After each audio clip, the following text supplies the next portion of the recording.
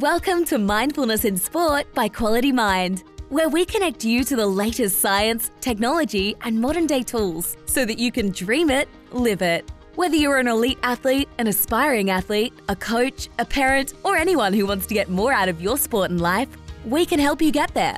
Learn more about the Quality Mind free app and proven techniques to help you harness the power of your mind. With your hosts, professional footballer Sean Higgins and a mind mentor who has worked with elite athletes around the world, Richard Maloney.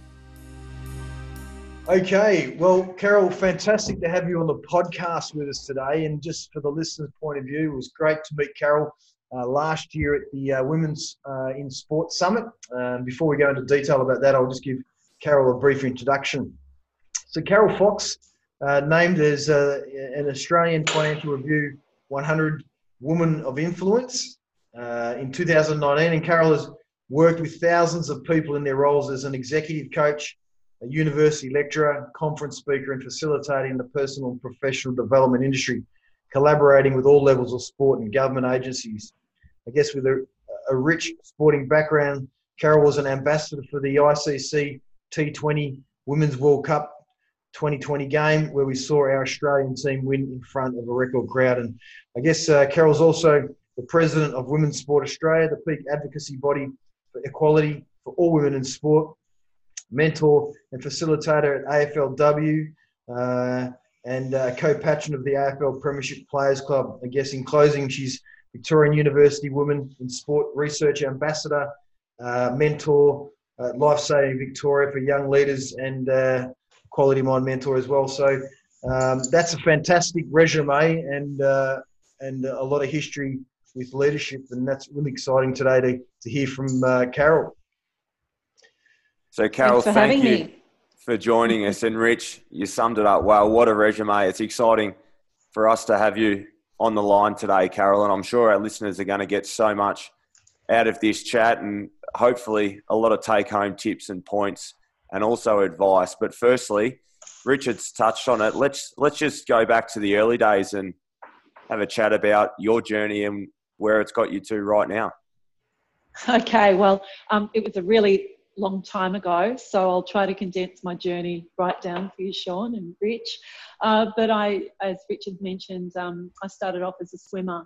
So what was so interesting was that when you grow up as a swimmer, the boys and the girls are treated the same. We're all in the squad together.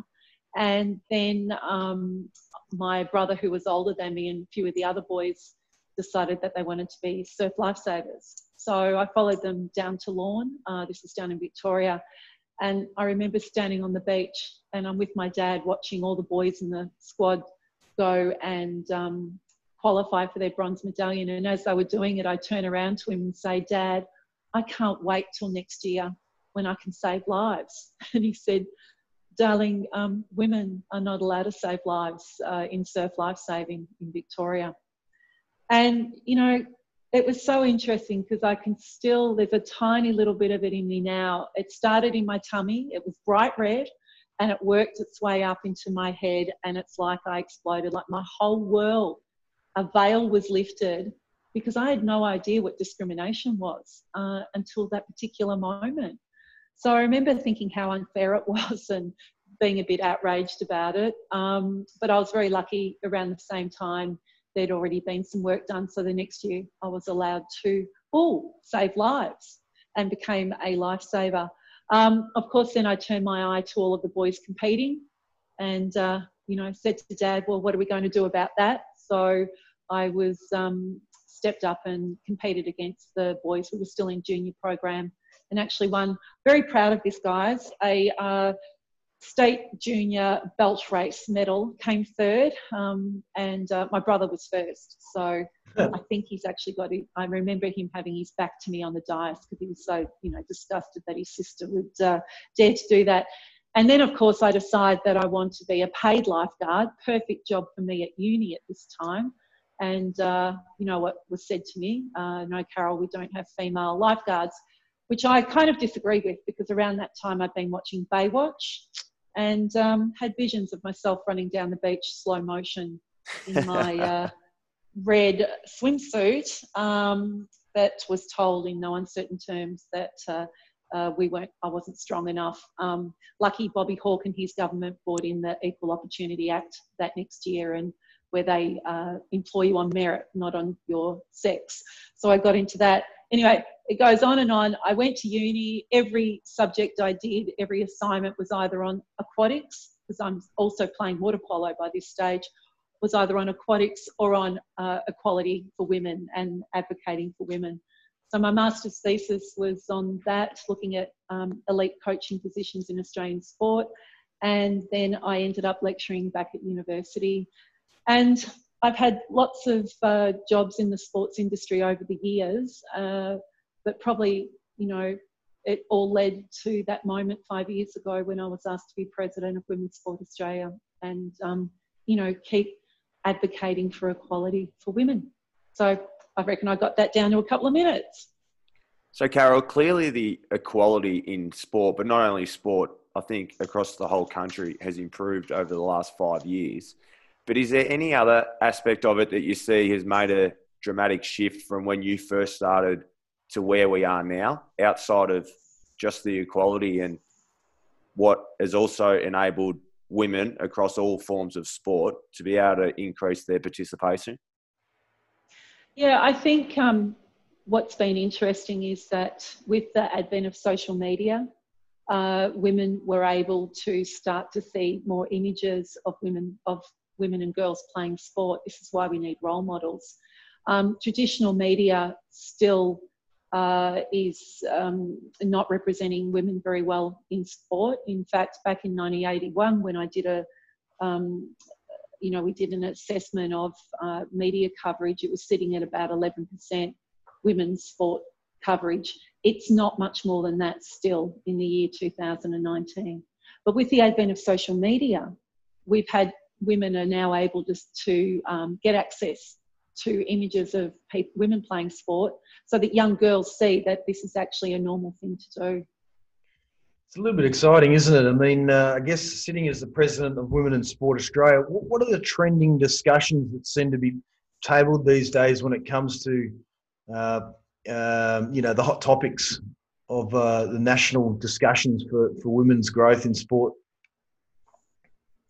Look, I think right now, in the midst of COVID, the concern is what will happen when we all go back.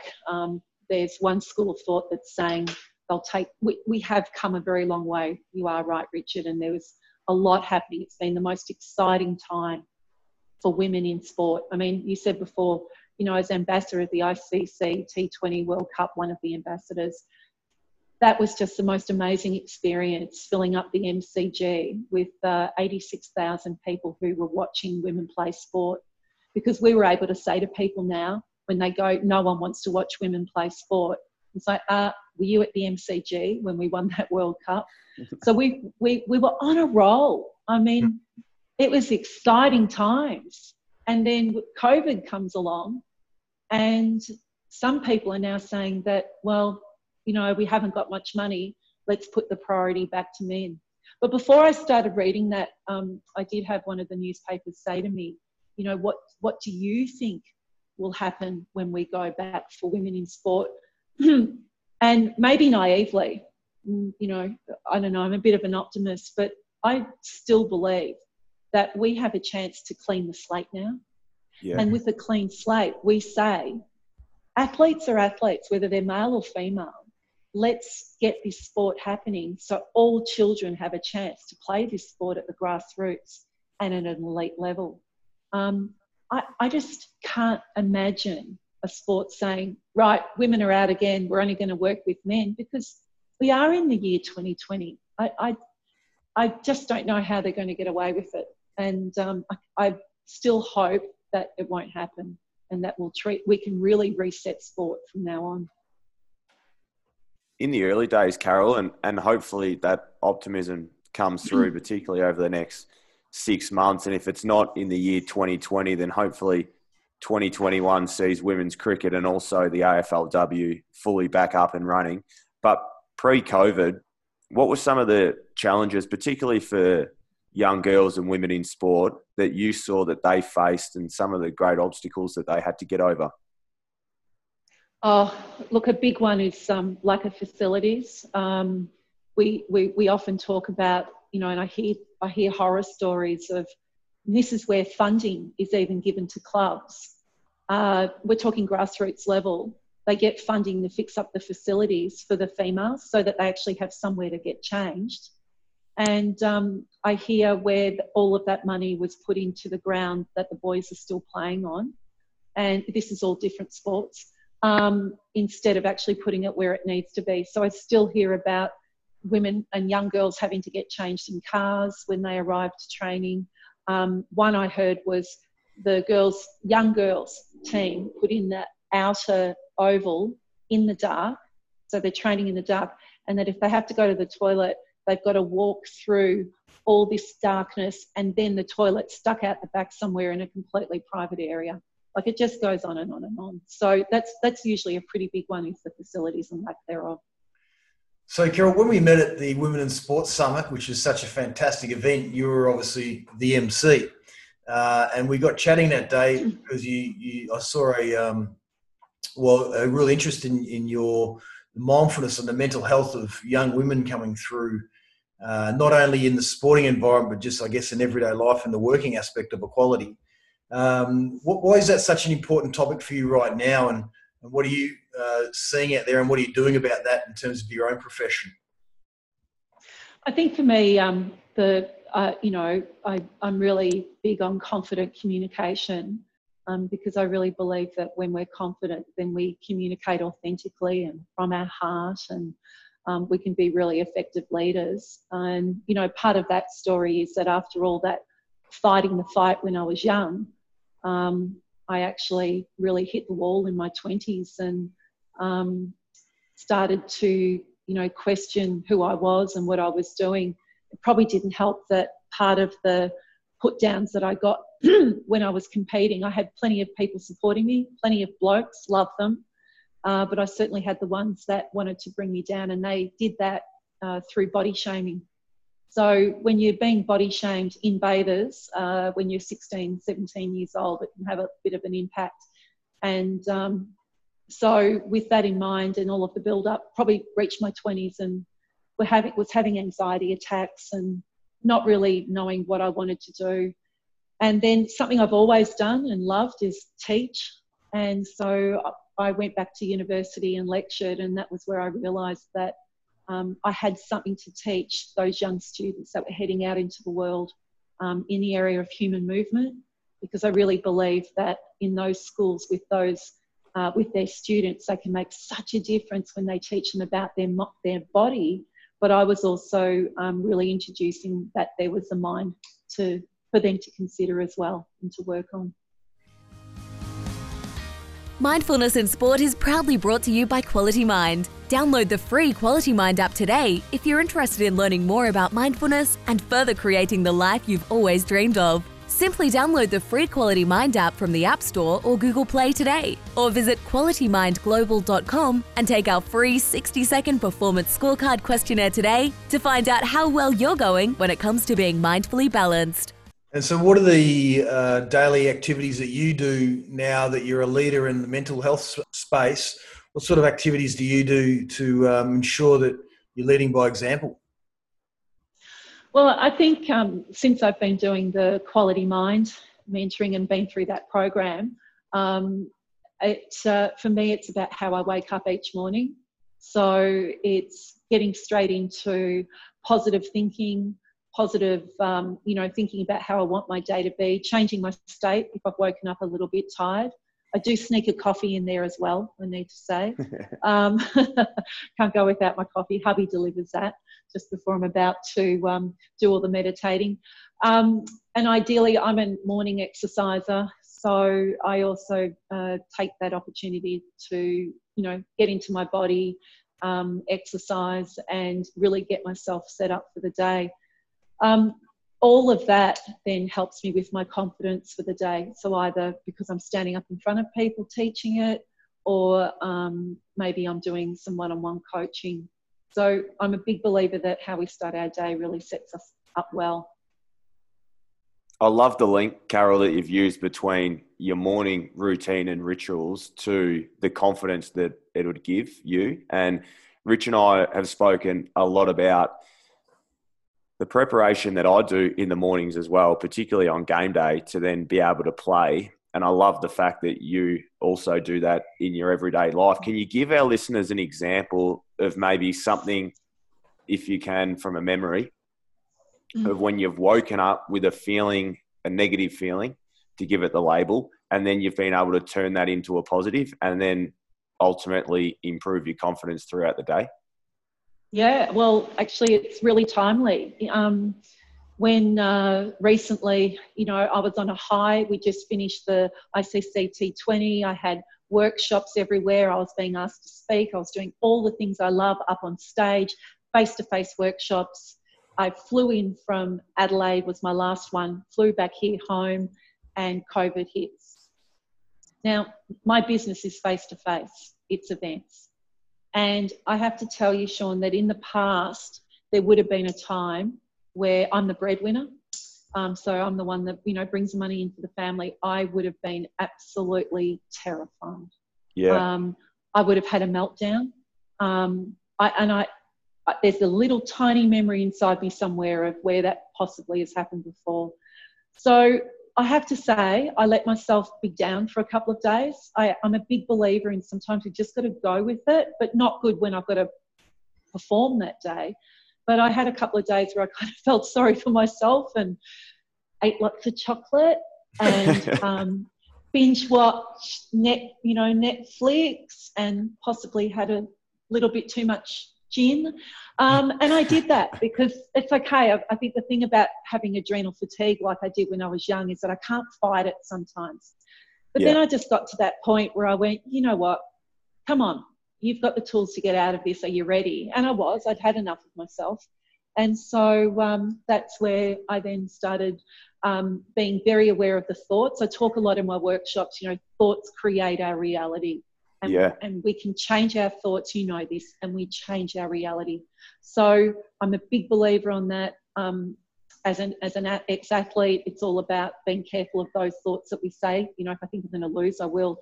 So I just got really clear on the thoughts, and the quickest way I could change them was meditating positive affirmations.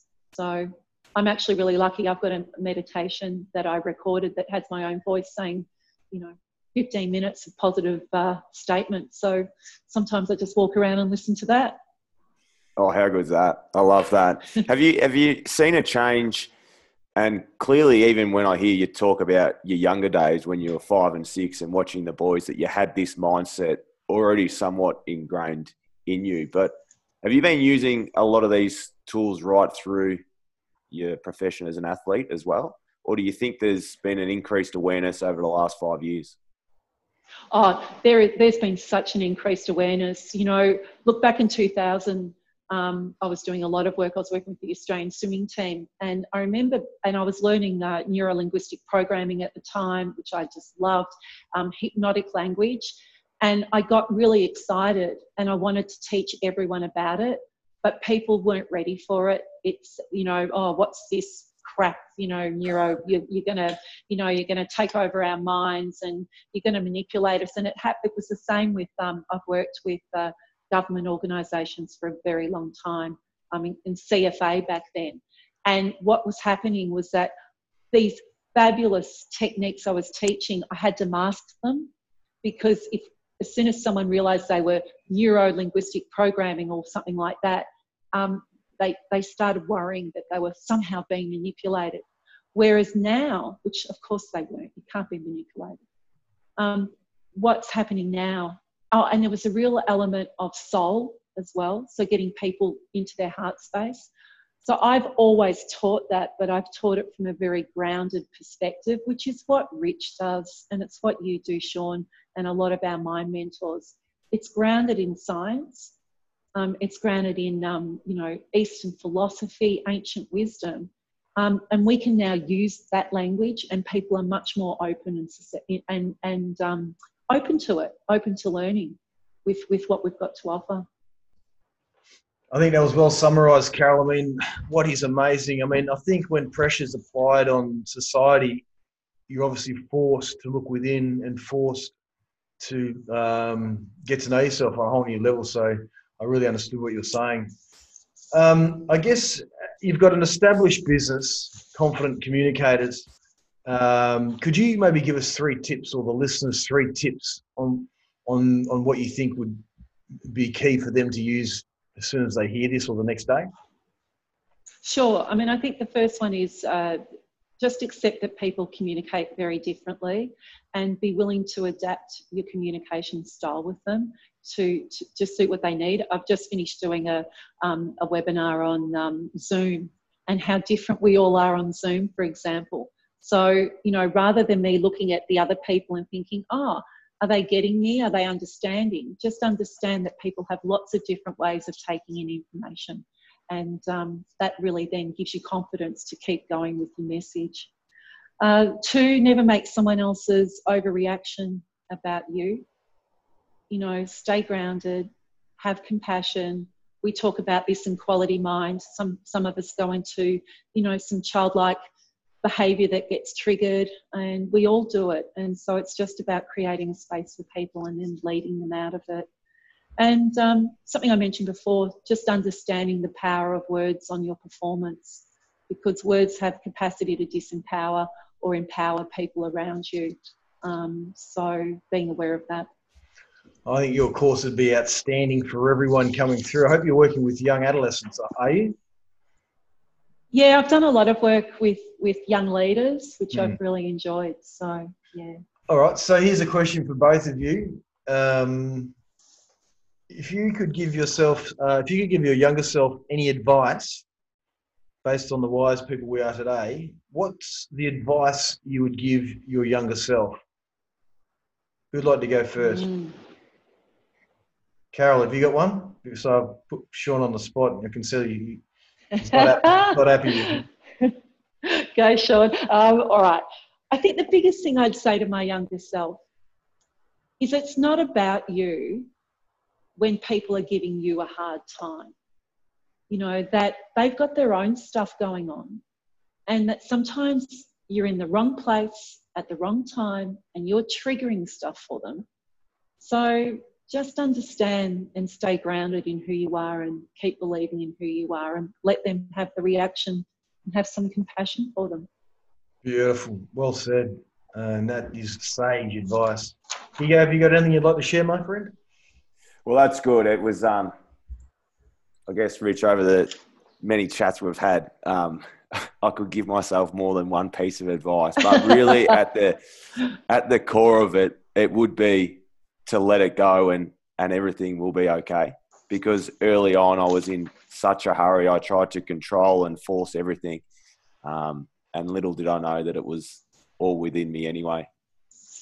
Isn't it ironic? I mean, I was just thinking the same thing. If you think about all the hard thoughts you're having this time last year or this time last month or this time 2 years ago, and all the negative processes that are in play and the worry that you had of the surroundings right then, did they ever come true? Really not. And so I guess that's been a really thorough interview, Carol, and it's really appreciative that you've come on. Any thought-provoking ideas that you have for our listeners before we close off?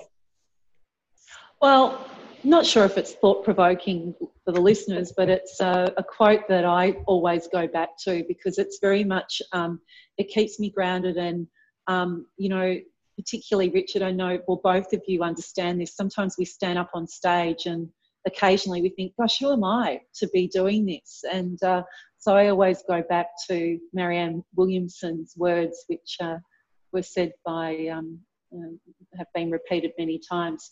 You know, we ask ourselves, who are we to be brilliant, gorgeous, talented, fabulous? Well, who are you not to be? Your playing small does not serve the world. And as we allow our own light to shine, we subconsciously give other people permission to do the same. So shine your light, get out there and have some fun. I love it. Rich is loving that, Carol. Rich is loving that. So, Carol, do you have a website you'd like to share, or how people can get in contact with you? Yeah, sure. They can just go to carolfox.com and they'll be able to find me there. Thank you very much, Carol, for me, it was an absolute pleasure the first time I've had the privilege to listen to you. But for all our listeners, both men and women, I'm sure they're going to take out so much from that chat. You've paved the way for so many. I look forward to getting out of COVID and seeing what is in store for women's sport. And I'm sure it's going to go strength to strength on the back of the work that you're doing. So thanks for joining us. And I look forward to being able to chat again. Thanks for having me, both of you. See ya. Thanks for listening to Mindfulness in Sport. Be sure to subscribe to the podcast so you don't miss an episode. Download the free Quality Mind app today and visit qualitymindglobal.com to learn more. Also follow Sean and Richard via the Mindfulness in Sport Instagram page today.